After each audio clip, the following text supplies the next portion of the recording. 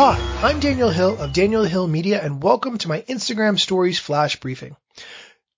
Today, Instagram tweeted, "We've noticed an uptick in posts about Instagram limiting the reach of your photos to 7% of your followers, and we would love to clear this up."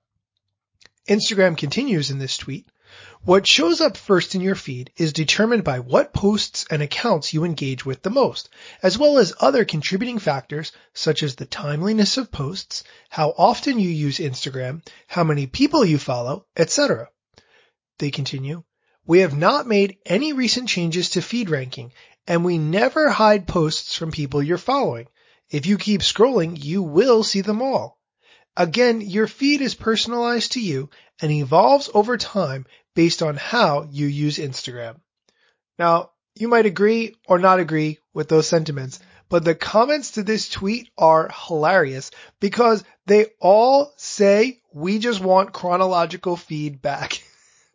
I don't think it's ever going to come back.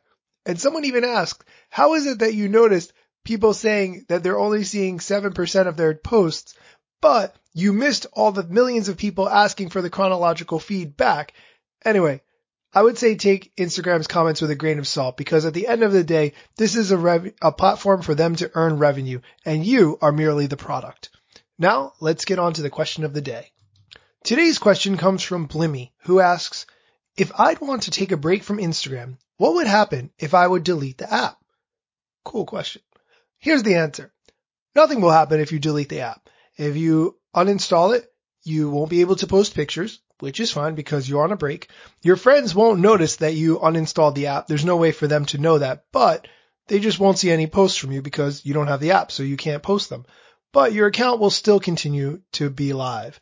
When you are ready to get back into Instagram, you can just reinstall the app, log in with your credentials again, and continue using the app. By the way, there is an alternative to all of this. If you go to instagram.com/accounts/remove/request/temporary, wow, that link is really long, you have the ability to temporarily disable your account. This means your account will be hidden until you reactivate it by logging back in. This may be a better solution for what you're looking to do if you want your friends to realize that you are taking a break from Instagram. Those are the options that I would offer, and I would tell you to think about it and try them out and see which one you like best. That's all for today's flash briefing. For the next few days, I will of course continue to post flash briefings, but I'm going to be guest hosting on the Daily Shot of Social Media for Realtors flash briefing. So have a look on Amazon.com for the Daily Shot of Social Media for Realtors as I take over and give some explanations over there. Thanks for listening.